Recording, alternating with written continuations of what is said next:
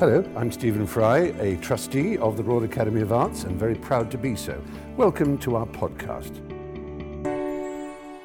I'd like to start tonight's discussion really with a bit of a timeline that relates to Chair, and by showing how powerful artworks in collections, both public and private, have what we can call social lives. They get moved about in the world and they have different relationships with people and spaces and institutions, and they generate different meanings at different moments. Their images disseminate and circulate too, as we'll see.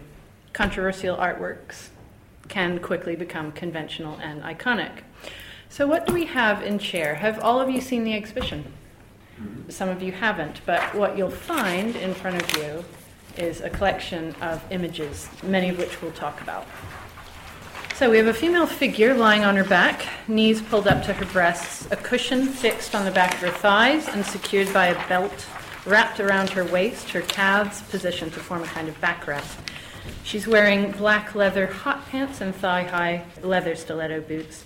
She isn't actually a she, but an acrylic painted fiberglass and resin object designed by Alan Jones and made in 1969 with Dick Beach, a freelance sculptor employed by mannequin and waxwork manufacturers, Gems Models.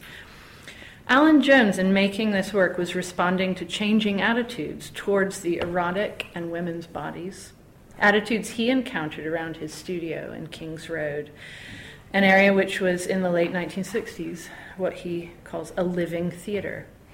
Jones's chair was not made to be used as a chair. So I think it's good to get those points out.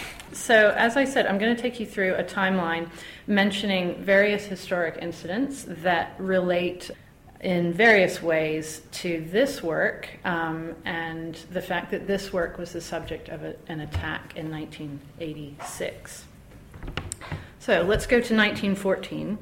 On the 10th of March in 1914, Mary Richardson attacked Diego Velázquez's famous work, The Would Be Venus, which is, I think, the third image in our collection in the National Gallery. She did it as a form of protest against the imprisonment of Emmeline Pankhurst, but the action was also in line with the suffragettes' strategy of attacking national buildings and properties of the state in their campaign for women's votes. Mary Richardson struck the painting several times with a meat chopper, causing deep gashes, and you can see what she did in the following image. She'd chosen the picture deliberately as the most beautiful painting in the world. And she said, "I've tried to destroy the picture of the most beautiful woman in mythological history as a protest against the government for destroying Mrs. Pankhurst, who is the most beautiful character in modern history. Justice is an element of beauty as much as color and outline on canvas. You can get another picture, but you cannot get another life." Later in life, she said what bothered her was the way men visitors gaped at it all day long. So let's go back to 1969. In 1969, the first image of what is now known as a page 3 glamour model, clothed, appeared in the Sun newspaper, which had been newly relaunched by Rupert Murdoch. By 1970, the model was topless. In 1970, Chair was exhibited at Arthur Tooth and Sons Gallery. The exhibition attracted high praise as well as criticism.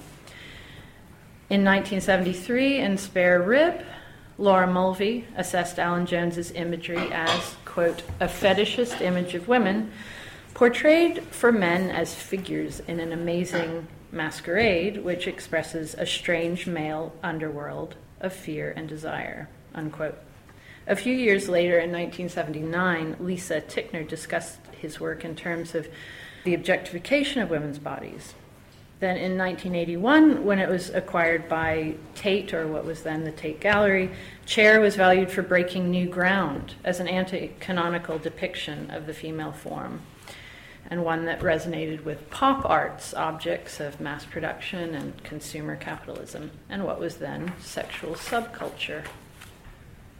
On the 4th of March, 1986, a visitor wrote a letter to the director of the Tate Gallery, singling out Chair, which was on display as part of an exhibition called 40 Years of Modern Art, for particular criticism. And she wrote, quote, I found the sculpture deeply offensive to my womanliness and to my sex. As a part-time lecturer in art and design, I feel responsible to react in some way. My immediate response, I wanted to kick it to small pieces and destroy it, was one of great anger that this piece had been selected as something which was revered as a valuable statement of art, when it is nothing more than kinky pornography. The obscenity of the piece shows extreme insensitivity towards women, and I would like to see it removed from the exhibition. So that's what was in this letter. And then 4 days later, on the 8th of March, 1986, International Women's Day, 2 women poured paint stripper over the face of the woman in the sculpture. The damage to the surface of the sculpture, the skin, exposed the polyester resin underneath. Reporting on the incident, newspapers had various things to say, but the Mail on Sunday called the work porn chair. And the attackers were never caught. Moving right along in our timeline, in 1997 to 98, Jemima Stelly made Chair, a work in which she photographed herself adopting the pose of the sculpture, wearing the boots but not the shorts. In 2013, Chair appeared in Tate Liverpool's exhibition Glam, the performance of style, in a section exploring artifice and eroticism in the early 1970s.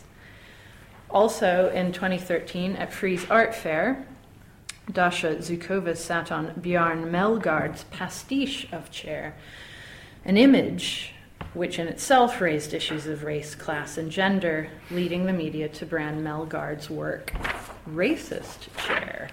And I mention that just to talk about the ways in which the original work of art has been disseminated, not only through images of the original work, but through other people's responses to it, and then responses to those other people's works.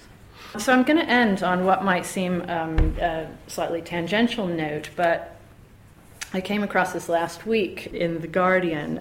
It was an article by the screenwriter for the 2002 film Secretary that featured a sexually dominant man and his submissive secretary. And the screenwriter is named Erin Cressida Wilson.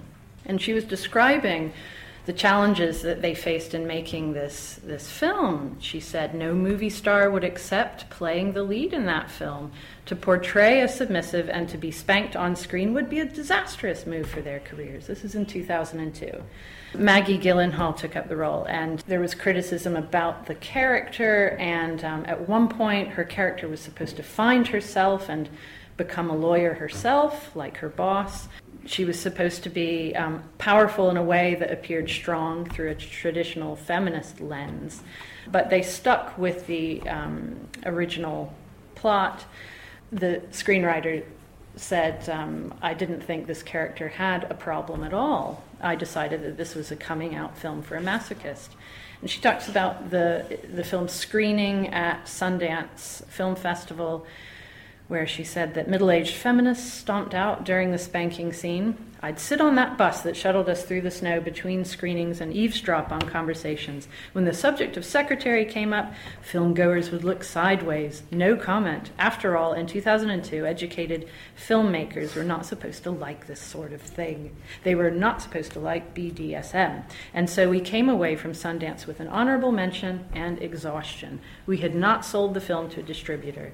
I had observed other films getting sold for $5 million. It was not a sexy situation. Today, it seems that what was pornographic 12 years ago is passé and maybe even cliched. One generation's risque becomes the baseline for the next. So on that note, I'd like to turn to our speakers and have them talk a little bit about their own response to the work. And they've done this a little bit on the RA blog, but I thought we'd just revisit that briefly, and then we'll open up discussion further. Okay? Edith. Shall I go first? Yes. Well, I mean, the first time I encountered an image of Alan Jones's Chair, I must have been quite young, so I would have still have been at school, so it must have been kind of 18, something like that. And I thought it was alarming and quite shocking, but incredibly interesting. Then when you see the work up close, which I've of course done a lot of recently, and particularly seeing it in the context of the exhibition. It's less shocking, but it's more powerful. What surprised me, actually, when we kind of unpacked it in the galleries, the last time I'd seen it was in a domestic setting, but when I unpacked it in the galleries, it doesn't look as if it was made 40 years ago. It still has that kind of potency, energy. Yes, it's a very strong work. Thanks. Lindsay, would you like to respond? You read the blog, but I first saw it because my dad used to take me to the Tate Gallery when I was small, and I suppose when you're quite small you see the things at ground level, and the paintings were there, but suddenly there was this amazing, beautiful woman, and I of course at that time didn't have any idea about its sort of sexual connotations. So I was just thinking, isn't she pretty and beautiful?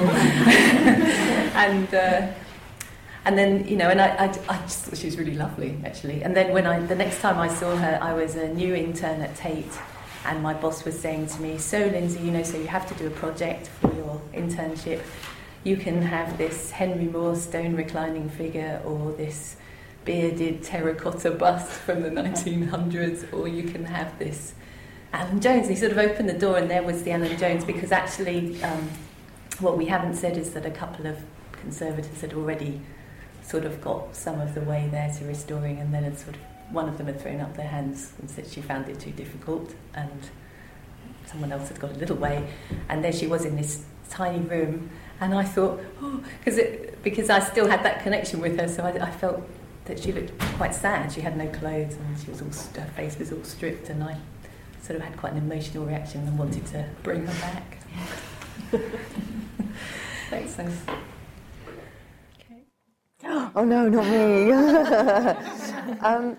I guess my disclaimer is, when I blogged for the Royal Academy website, I had a response from certain people on Twitter, and we all know that people say things to provoke, or they're fake accounts. But I thought was interesting is somebody said, surely Januzak should have the final say in what Alan Jones's piece is about. And I was like, well, I don't think anybody can have a final say about art, personally, but this is a personal response rather than an expert response. So I'm not sitting here as an expert telling you what I think and how right I am.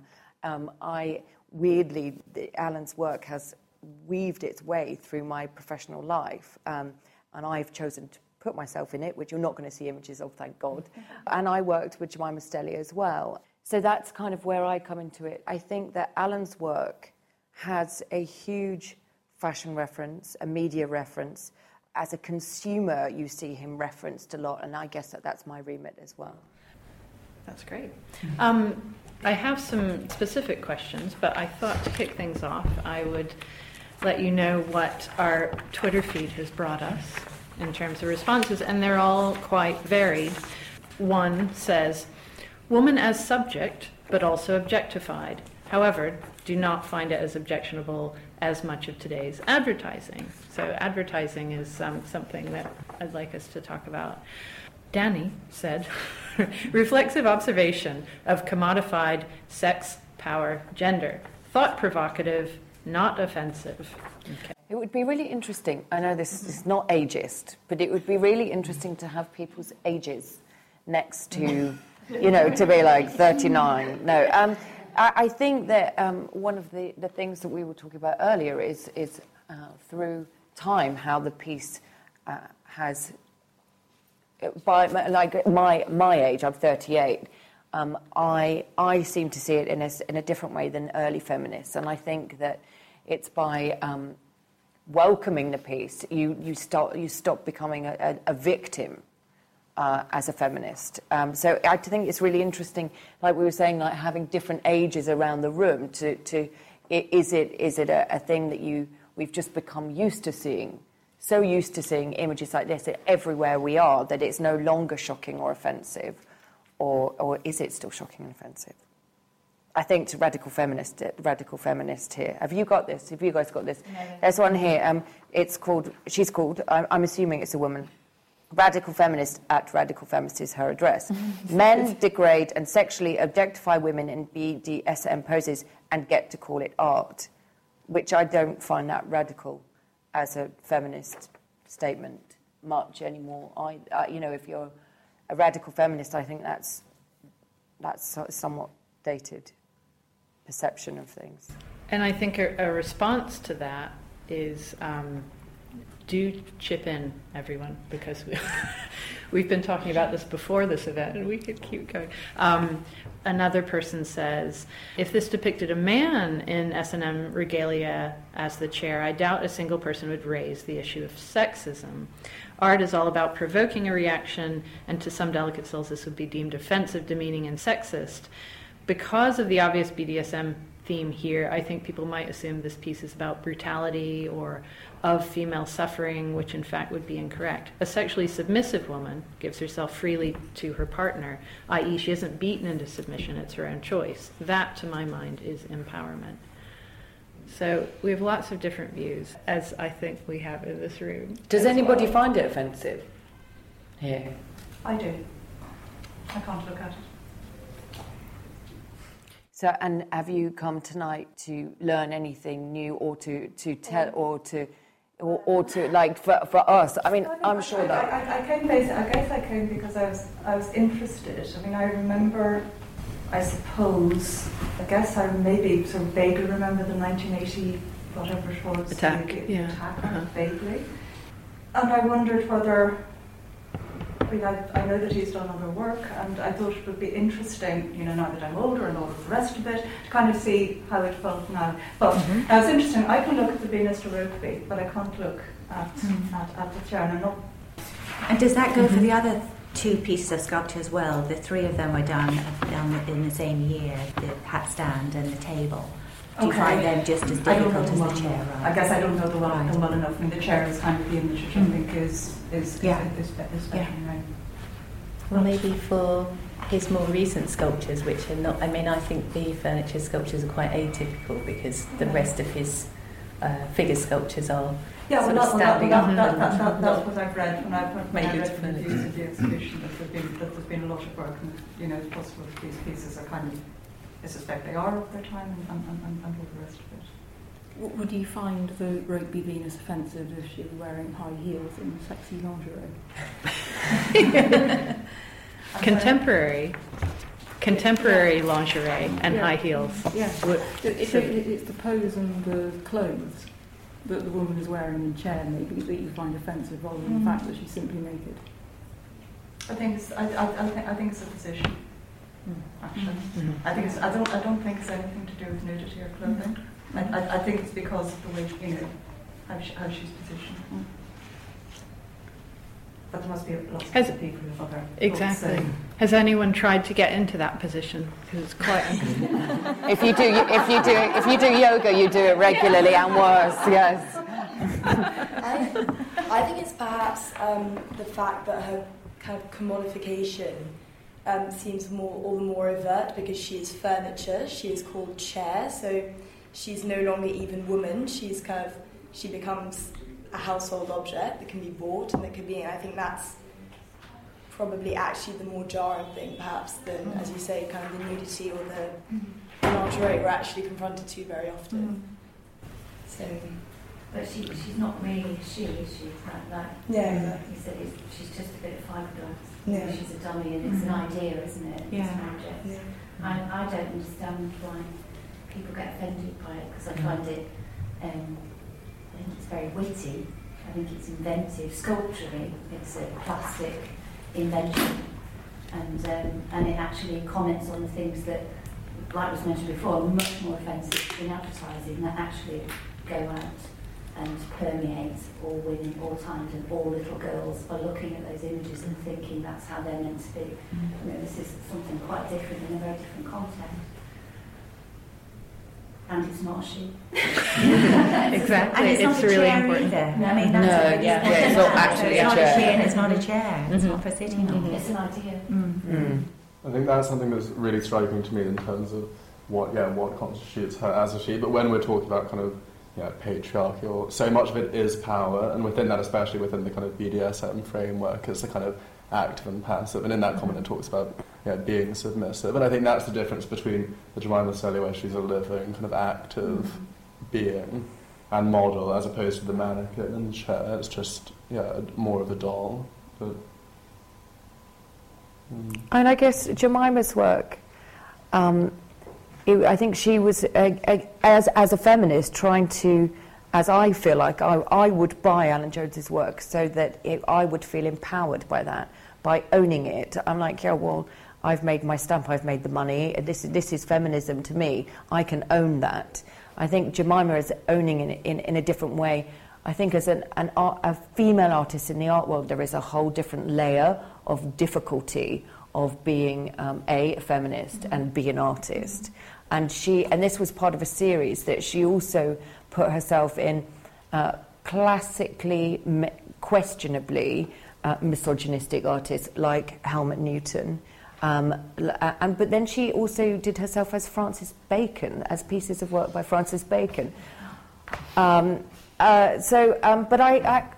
strangely that she chose Helmut Newton and Alan Jones, because I think they're very strong women. They are a vision of a very, like a sort of female warrior in a way. It's a celebratory. Yeah, I feel that they are both. They love women. They don't hate women. I think the fact that they're a chair kind of accentuates the mundanity to what it's trying to say.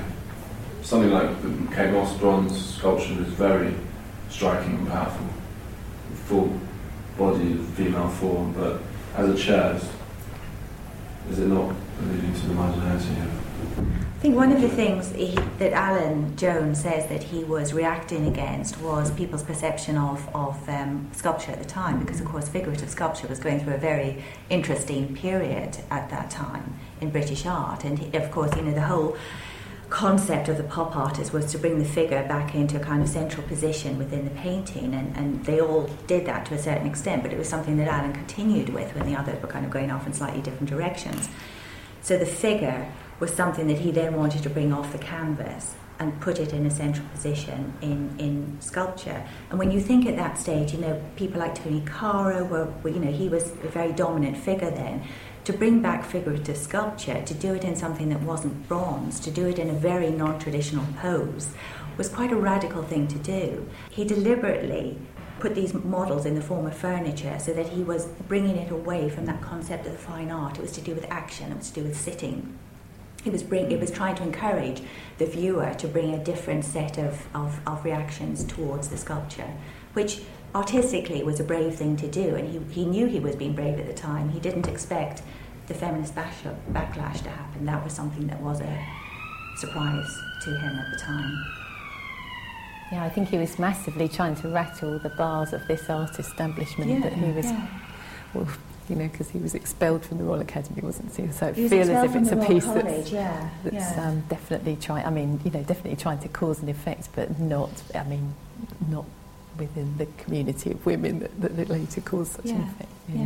He wasn't thinking of that, I don't think, when he made it. Well, he talks about he wanted to offend the art establishment, but in the process he offended the feminist movement, and his timing was you could say it was terrible actually, because you just had the very strong second wave of feminism coming through when he first showed his works in 1970, and that was something that he had to deal with, and I think it was very difficult for him at the time. I mean, 1976, it was based on the King's Road, and 1976 you've got Westwood and the punk movement and bondage trousers, and that's all happening on the King's Road as well. And again, I guess the shocking headlines of punk, of things trying to move the establishment, of trying to be anarchic, that kind of sits with art and life going on as well.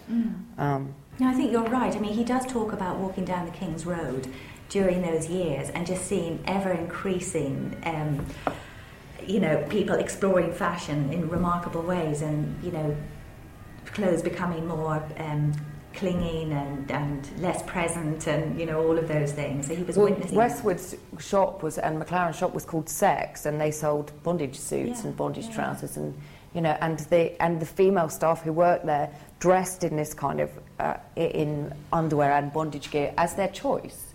But the bondage gear is something. It was a very interesting choice for Alan to make, and I spoke to him quite recently actually about why he chose that, and he said, well, I wanted to show the figure, and it was clear from fetish magazines and adult comics that, you know, that sort of clothing really showed up the female form, which I wanted to do. He also said, I was also conscious that I didn't want to dress them in the clothes of the time, even though they looked very of the moment. He said, I didn't want to do that. What's quite interesting, what I kind of put to him is, did he know that fetish clothes weren't going to date in the way that any other clothing you can think of would be dated now? And had he put the models in a beaver dress, they look like a Dwayne Hansen piece. But he didn't. He put them in fetish clothing, and they still look just as current today as they did 40 years ago. And he said, well, no, I didn't know that, but of course it's, you know, it's true. It's an instant reference, isn't it? And I mean, there were other people doing that sort of real figure thing, like Dwayne Hansen and Ed Keenholz and people like that. But I think he was really trying to step away. And so this, as well, I think in sculpture, this whole idea of this very super real, which later, you know, Jeff Koons and people really sort of carried on, and Ron Mueck with his amazing super real figures. I think that's a massive strand in sculpture that he was actually at the vanguard of. And I mean, in a way, this issue has kind of clouded that as well, I think. You know, so it's a bit of a shame. I mean, she's on a rug.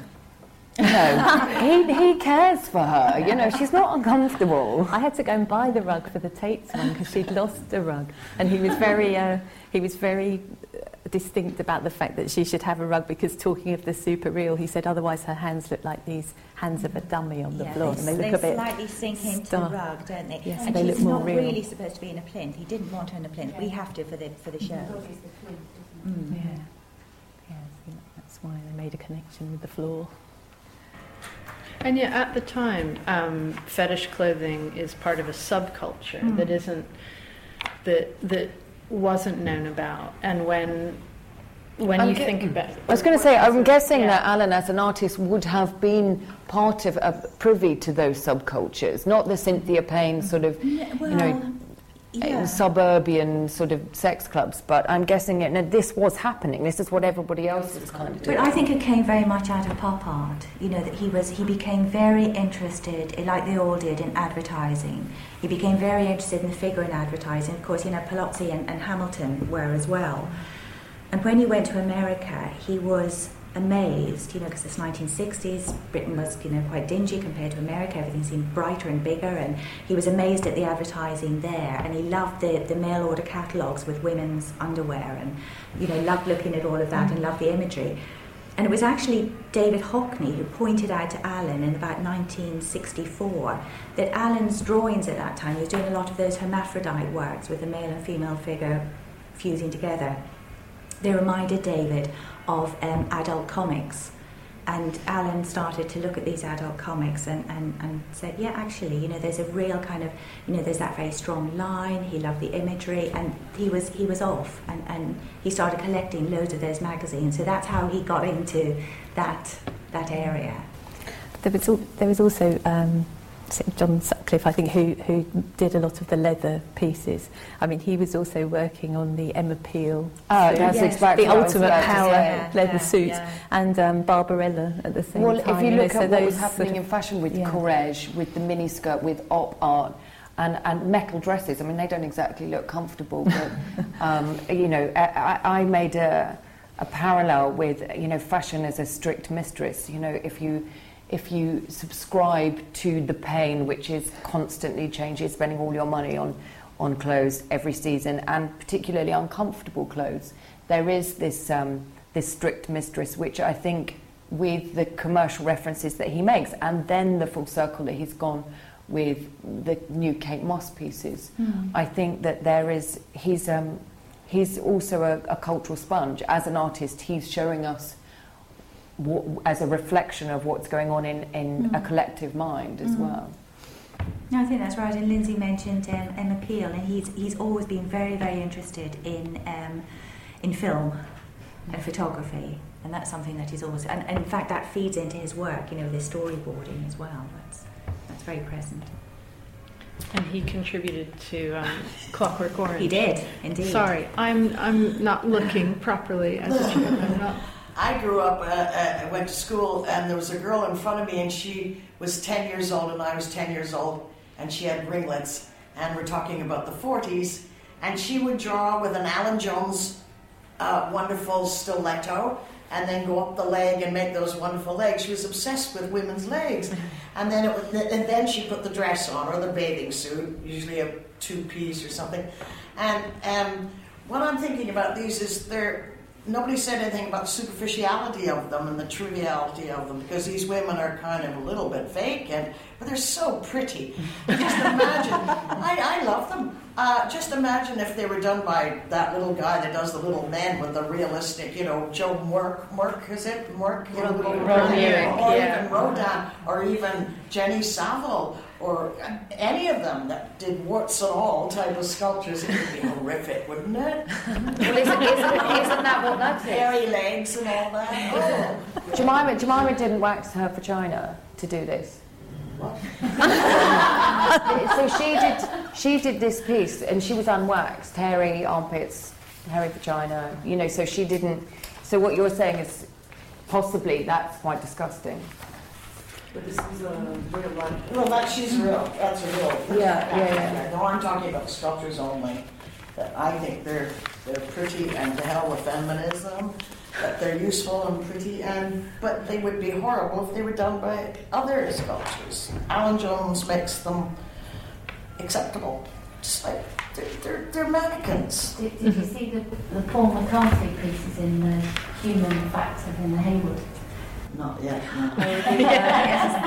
Yes. They were wax vaginas. Exactly, yes. Yeah, super real taken too. I mean, I think that also it raises the point: if this was made by a woman, would we even be sitting around talking about it?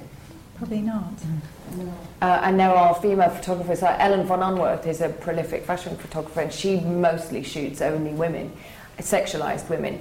And as a feminist, I don't accept that as that's a feminist statement. I find she objectifies women just as much as men do. So I don't think it's a particularly strong feminist argument anyway. But a lot of people that I know in my generation are refusing to come to this exhibition because they're absolutely disgusted with Alan Jones. It's so ridiculous, isn't it? Crazy. But they won't come. Have they seen? Do you think they've seen much? I mean, because to me, people get disgusted at a distance. I feel that happens quite often with shows I've been involved in, and people go off and talk and go, "Oh, it's terrible," and they have, Then you say, "Well, have you been?" And they haven't. It's like the Tracy M in bed. People got outraged by that at a distance. From the Daily Mouse. Yeah, exactly. Exactly. I want to know how you repaired the thing. How did you do that? It took a while. Yes, it was a painstaking thing. It took 6 months? It took less than 6 months, but actually, maybe a couple of months to kind of talk to people and talk. It was good. It's good if you have a sculpture that is so badly damaged to have the artist there to talk to. I mean, the fact that he came in and could give me his opinions on how he wanted it to look is incredibly important, because had it been a much older piece of art and the artist wasn't around, in a way you can undertake a more interventive treatment, and sometimes people do less restoration and they leave a little bit more of the mark of the damage there because they're worried that it's too interventive otherwise. But at least Alan wanted her to be completely repainted and possibly remade, and so we came to a sort of, because the thing with conservation is that you're supposed to keep as much of the original material as you can. So we came to a compromise, and I just retouched the bits that were damaged. Can I ask, earlier that you said that a woman had said that she held up her hands and said, I can't do it. Was that for political reasons, or she was just like, I don't know how to do it? It was a technical thing? She was made uncomfortable by it. I think she started off working on the figure. She was a conservator, and she started off working on the figure, and then she became more uncomfortable with it. Could she rationalise that? Or? I don't think she could, and I think, to me, I tend to sort of get quite academic about all my projects, and I'm looking at the materials and how I'm going to solve the problem, and so I sort of zoom in that way. There are so many pieces of art where I suppose in theory you could get shocked and walk off the stage and go, no, I refuse. But I mean, I don't think Alan Jones's chair was one of them for me, but it's legitimate, I suppose, for people to do that. And there was another person who got some of the way there. But it was quite a tricky restoration, and he hadn't been brought in until I started it. So actually I think his involvement was very helpful in making decisions, really. I know it must be distressing for any artist if their work's damaged, but I know from talking to him, and you must have heard this from him as well, how upset he was at seeing the work damaged. Yeah. He said it was like one of his children being hurt in some way. Yeah. I think it was a very painful thing for him to go through. It was, yeah. And I think he was pleased to engage in it. But I don't really think any piece of art, regardless of how offensive or whatever people see it as being, should be taken off the planet. I mean, I think these are people's comments, they're works of art, and that to me is like burning books. You know, just because you disagree with it, you destroy it. Well, that seems like a very and no strange response. Yeah. I think like even these like restoration pictures are so interesting, and I was looking at this one, it looks like a facial peel. It does. It's so interesting that like even the restoration is sort of going back to this perfect, you said mannequin, and this kind of mannequin feminine perfection, because we've all been saying how universally how pretty she is and how appealing to women, and mannequins as being kind of objects that sell things to women, that sell kind of aspiration to women, and it's kind of great to see this kind of facial peel that again kind of like sells a dream to women of sort of rebirth. And that's a really interesting point. Do you think that, I was just thought of Pygmalion, you know, the sculptor, and then what does he breathe life into her or something? Yeah. Just imagine, do you think that men think, ooh, if she'd only come to life? I'd love to ask the men here, do they fantasize about these women coming to life? Well, that goes back to Laura Mulvey's It does, exactly. Yeah. It would just be. That's the whole thing. We were talking about the image of the face, the wrinkly paint, because to me it brings up the image of someone having one of those horrible acid attacks, you know, because that has happened more Katie recently. Piper. I mean, I can see it at the time, why it's offensive to women at the time, where they were being portrayed, you know, I think in very limited ways, and then to be portrayed in a way that they're like, really, well, we've got to fight harder, and this is being revered as a piece of art. And I think now that we, you know, that you can undo the meaning of this. Like, S&M gear is incredibly long and difficult to get on, and so I think that the fact that she isn't nude like classical art would, like the Rokeby Venus, there shows, like this woman mentions here, because of the obvious BDSM, I think that people assume this is brutality, but you don't engage in this kind of activity without being a willing party to it. And I think that I think Alan Jones's portrayal of clothes and makeup through all of his work is an interesting subject in itself. The reason that he's used clothes at all and put underwear on her instead of exposing her backside like the Rokeby Venus. You know, I came about looking at all of his images when I did my top 5 choice of the exhibition, and I thought, you know what, I see more of myself in his sculptures than I do I called them, and I don't know if I'm allowed to say it because it got cut from the blog, I called it classical fuck cushions, you know, like you're just like some like submissive, like sort of doughy, you know, always ready to receive, and these women aren't, they're challenging. It's like to get rubber knickers off, it would be a whole process. They're being paid.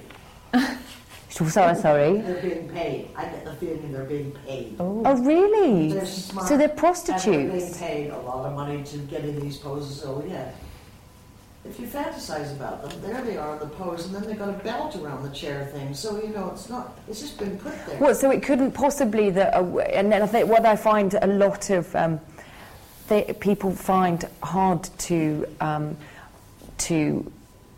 think about is that it's about female sexuality, that women like this. Yeah. I think that is more offensive to most people than any of it really is. Like what a woman would... Dominatrix and all that sort of thing too. Look at the black boots. Apparently they were very hard to put on, you know. Did you read that? They were very hard to put on. Incredibly difficult to put on those little boots. Only my boss, the head of sculpture conservation, could actually get those boots on because he had no, well, this particular one had no movable feet. It was incredibly difficult to get them on. And, I mean, there was quite an element of comedy, really. It was just struggling to get the boots back on and things. Welcome to my career. Yes, I know. Well, there you are. That's exactly what you were saying. But you're right. I think they were very long-winded. I can attest to that, to get on.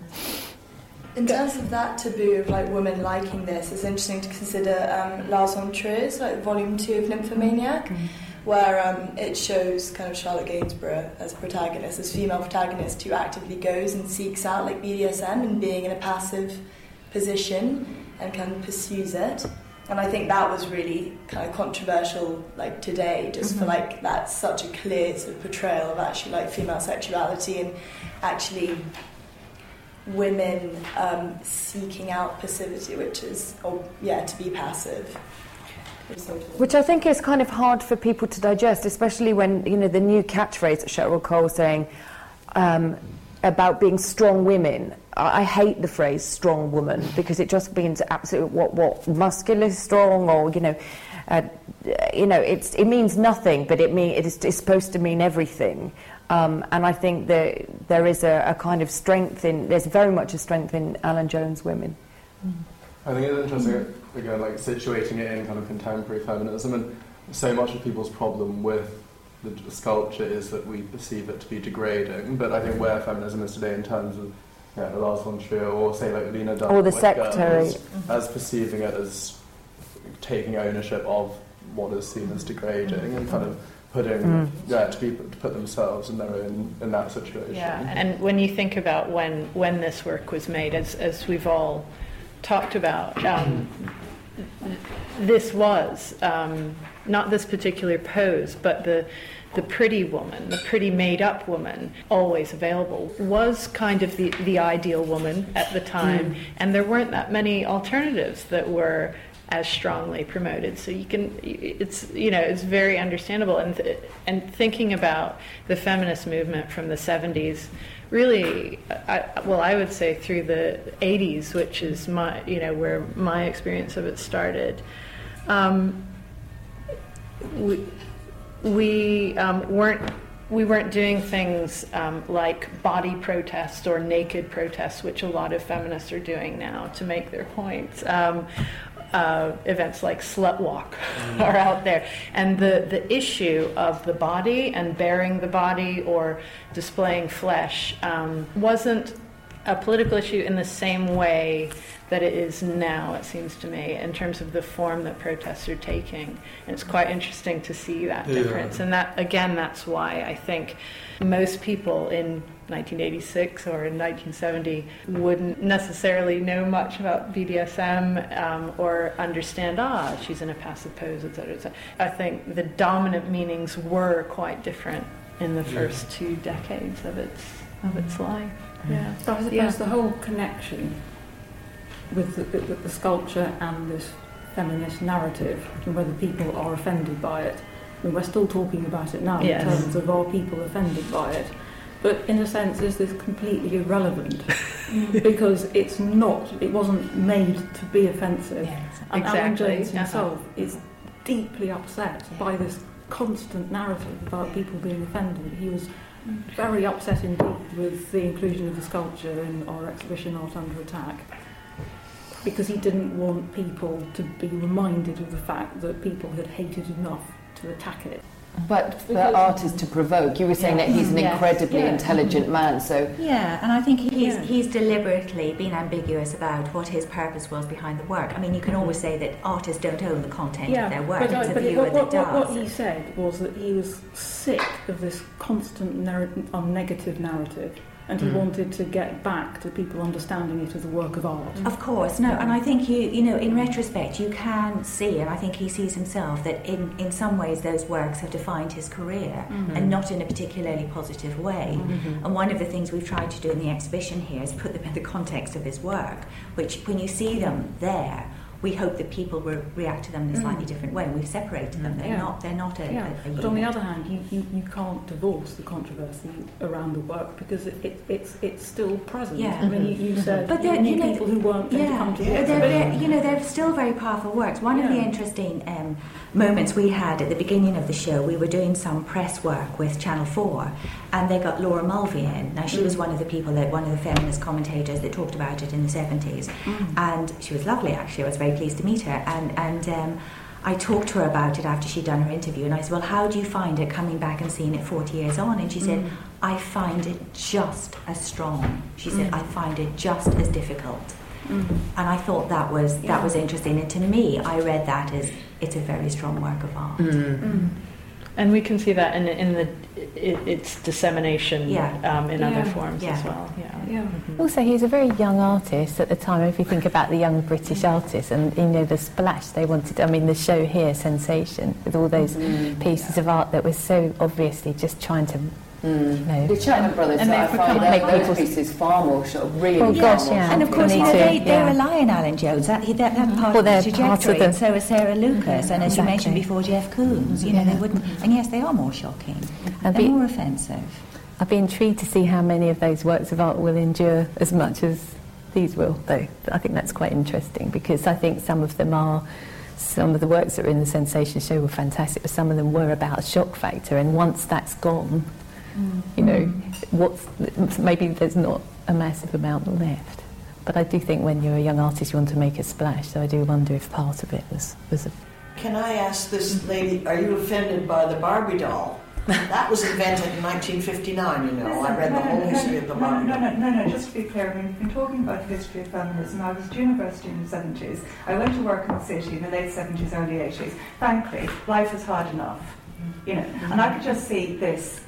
We're surrounded, we're in a very convivial group here. It's been very... And please, you know, I also think I do think feminism is about choice. It's totally about choice. Absolutely. And whatever you want to do, you know, that's fine. That has always been fine with me. But if I think about my own life, and if I think about the city now, this image would be in a gallery, fine. But can you imagine this? You know, in the lobby of a... It's all to do with context. Banking building, and I suppose that's what I have so strongly in my mind, because I know that we're open-minded, but you show this to I don't know how many people outside the London intelligentsia.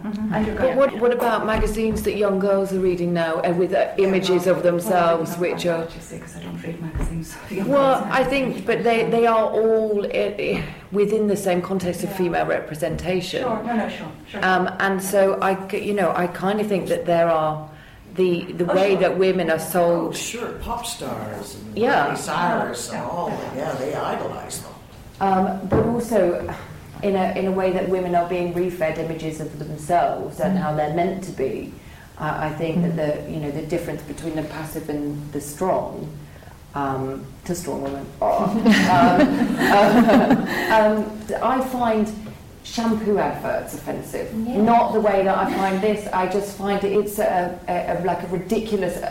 Whereas this is a fantasy of it's actually an idea. But what we're being sold is how you should be. I find that much more claustrophobic, much more dangerous, actually.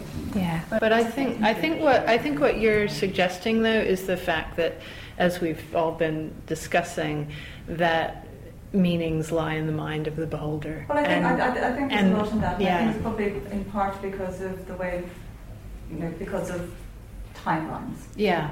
But I agree with, I think you said, Laura Mulvaney, I don't think the power of this image has in any way reduced. I think it's simply because perhaps people, I don't know how many people know it actually, and perhaps it's people who don't know it, who have rediscovered it through the exhibition. But it's powerful. It is powerful. I thought the point you raised was an incredibly interesting one. That when it's fine art. That's what Alan has made it as a work of fine art, and he's absolutely adamant about that. When you see it within the context of the exhibition, you get that. It makes sense.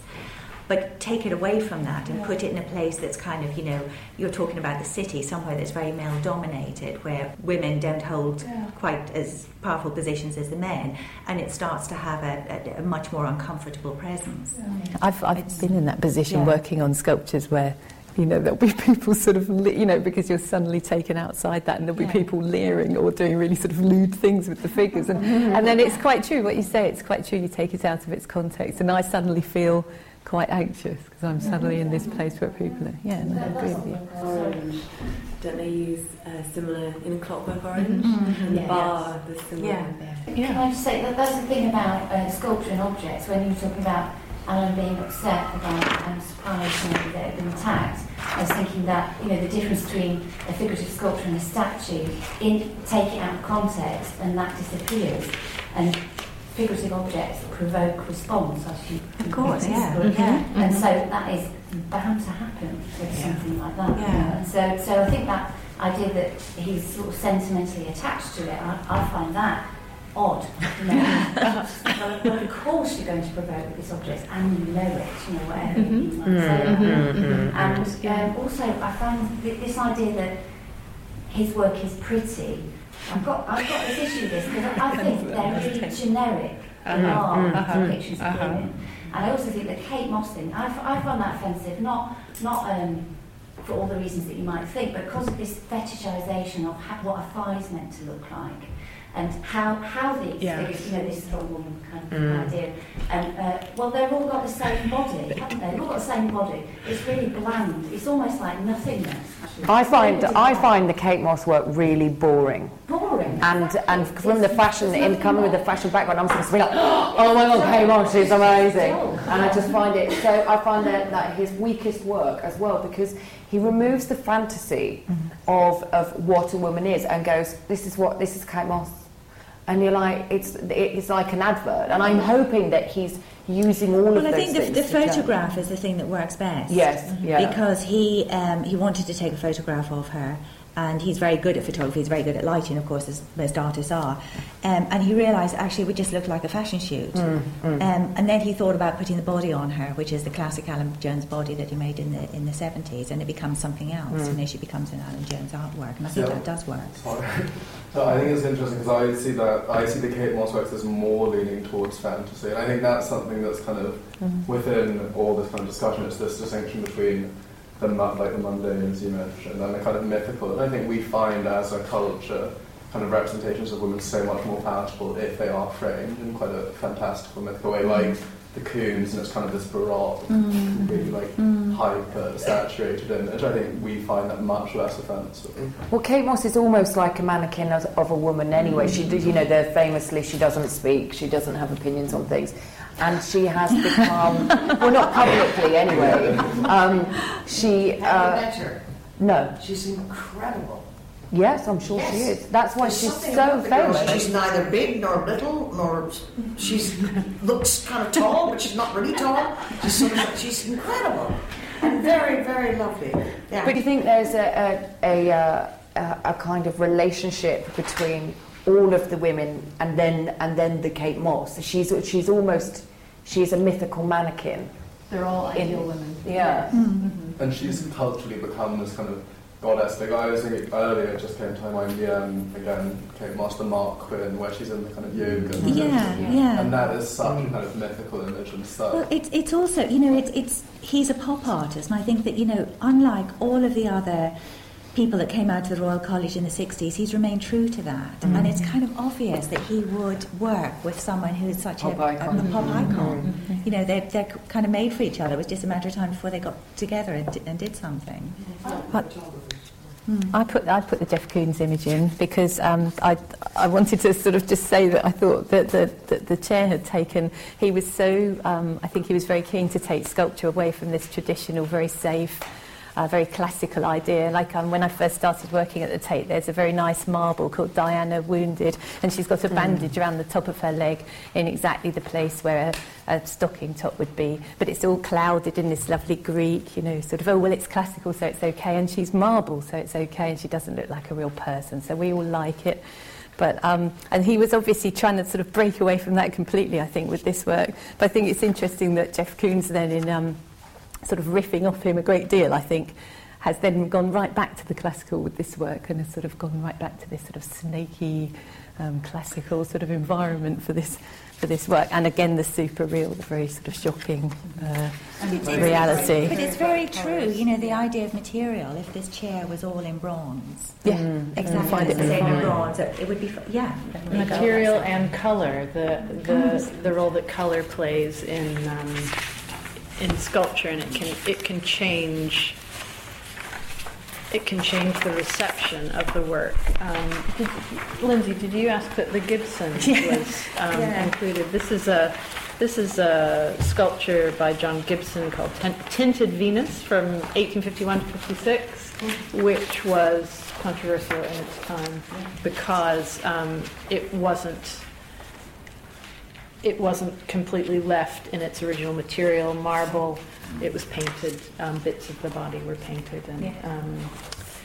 And it goes back historically, because I mean, that whole idea of people thinking that Greek sculpture was not painted for so long because no paint survived. So I suppose in this period of time when he made this, people suddenly discovered, oh, it was painted, and he made this. But there's this story that he had her in, I think she's got this really long date, 1851 to 56, because he had her in his studio for a really long time and sort of fell in love with her. I find this whole idea of the artist sort of, that she almost came alive. I find that a really sort of interesting idea, and very much relates to this kind of figure to me.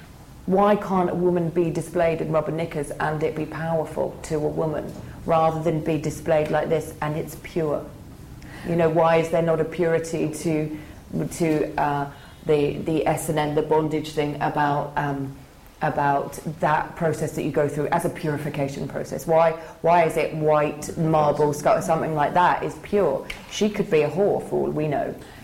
We're about to wrap up here, and I just wanted to have one more question or contribution. Lindsay said about the whole thing being like a mannequin. It reminded me of the film Mannequin, and how that's based on Pygmalion as well. Sort of like he didn't want to let it out for people to see it because he sort of fell in love with it, which is basically the whole story of the film. And it's sort of like that's how I felt by looking at the chair. It's like, as the lady said down there, like a generic woman. It's just you know it's a woman, but it doesn't hold you in the sense that you don't look at it and think, oh, that's me. It's just this generic, mass-produced person that you see in shops and that kind of stuff. So it doesn't really. The objectness of that and the sort of closed-offness of it.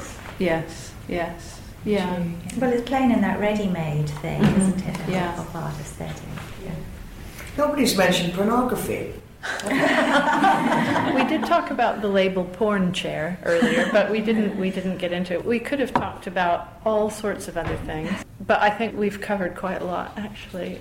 Can I just thank our speakers here for making a provocative debate happen? Thank you very much, everyone. Thank you. Thank you for listening. For more information about the Royal Academy, please visit www.royalacademy.org.uk.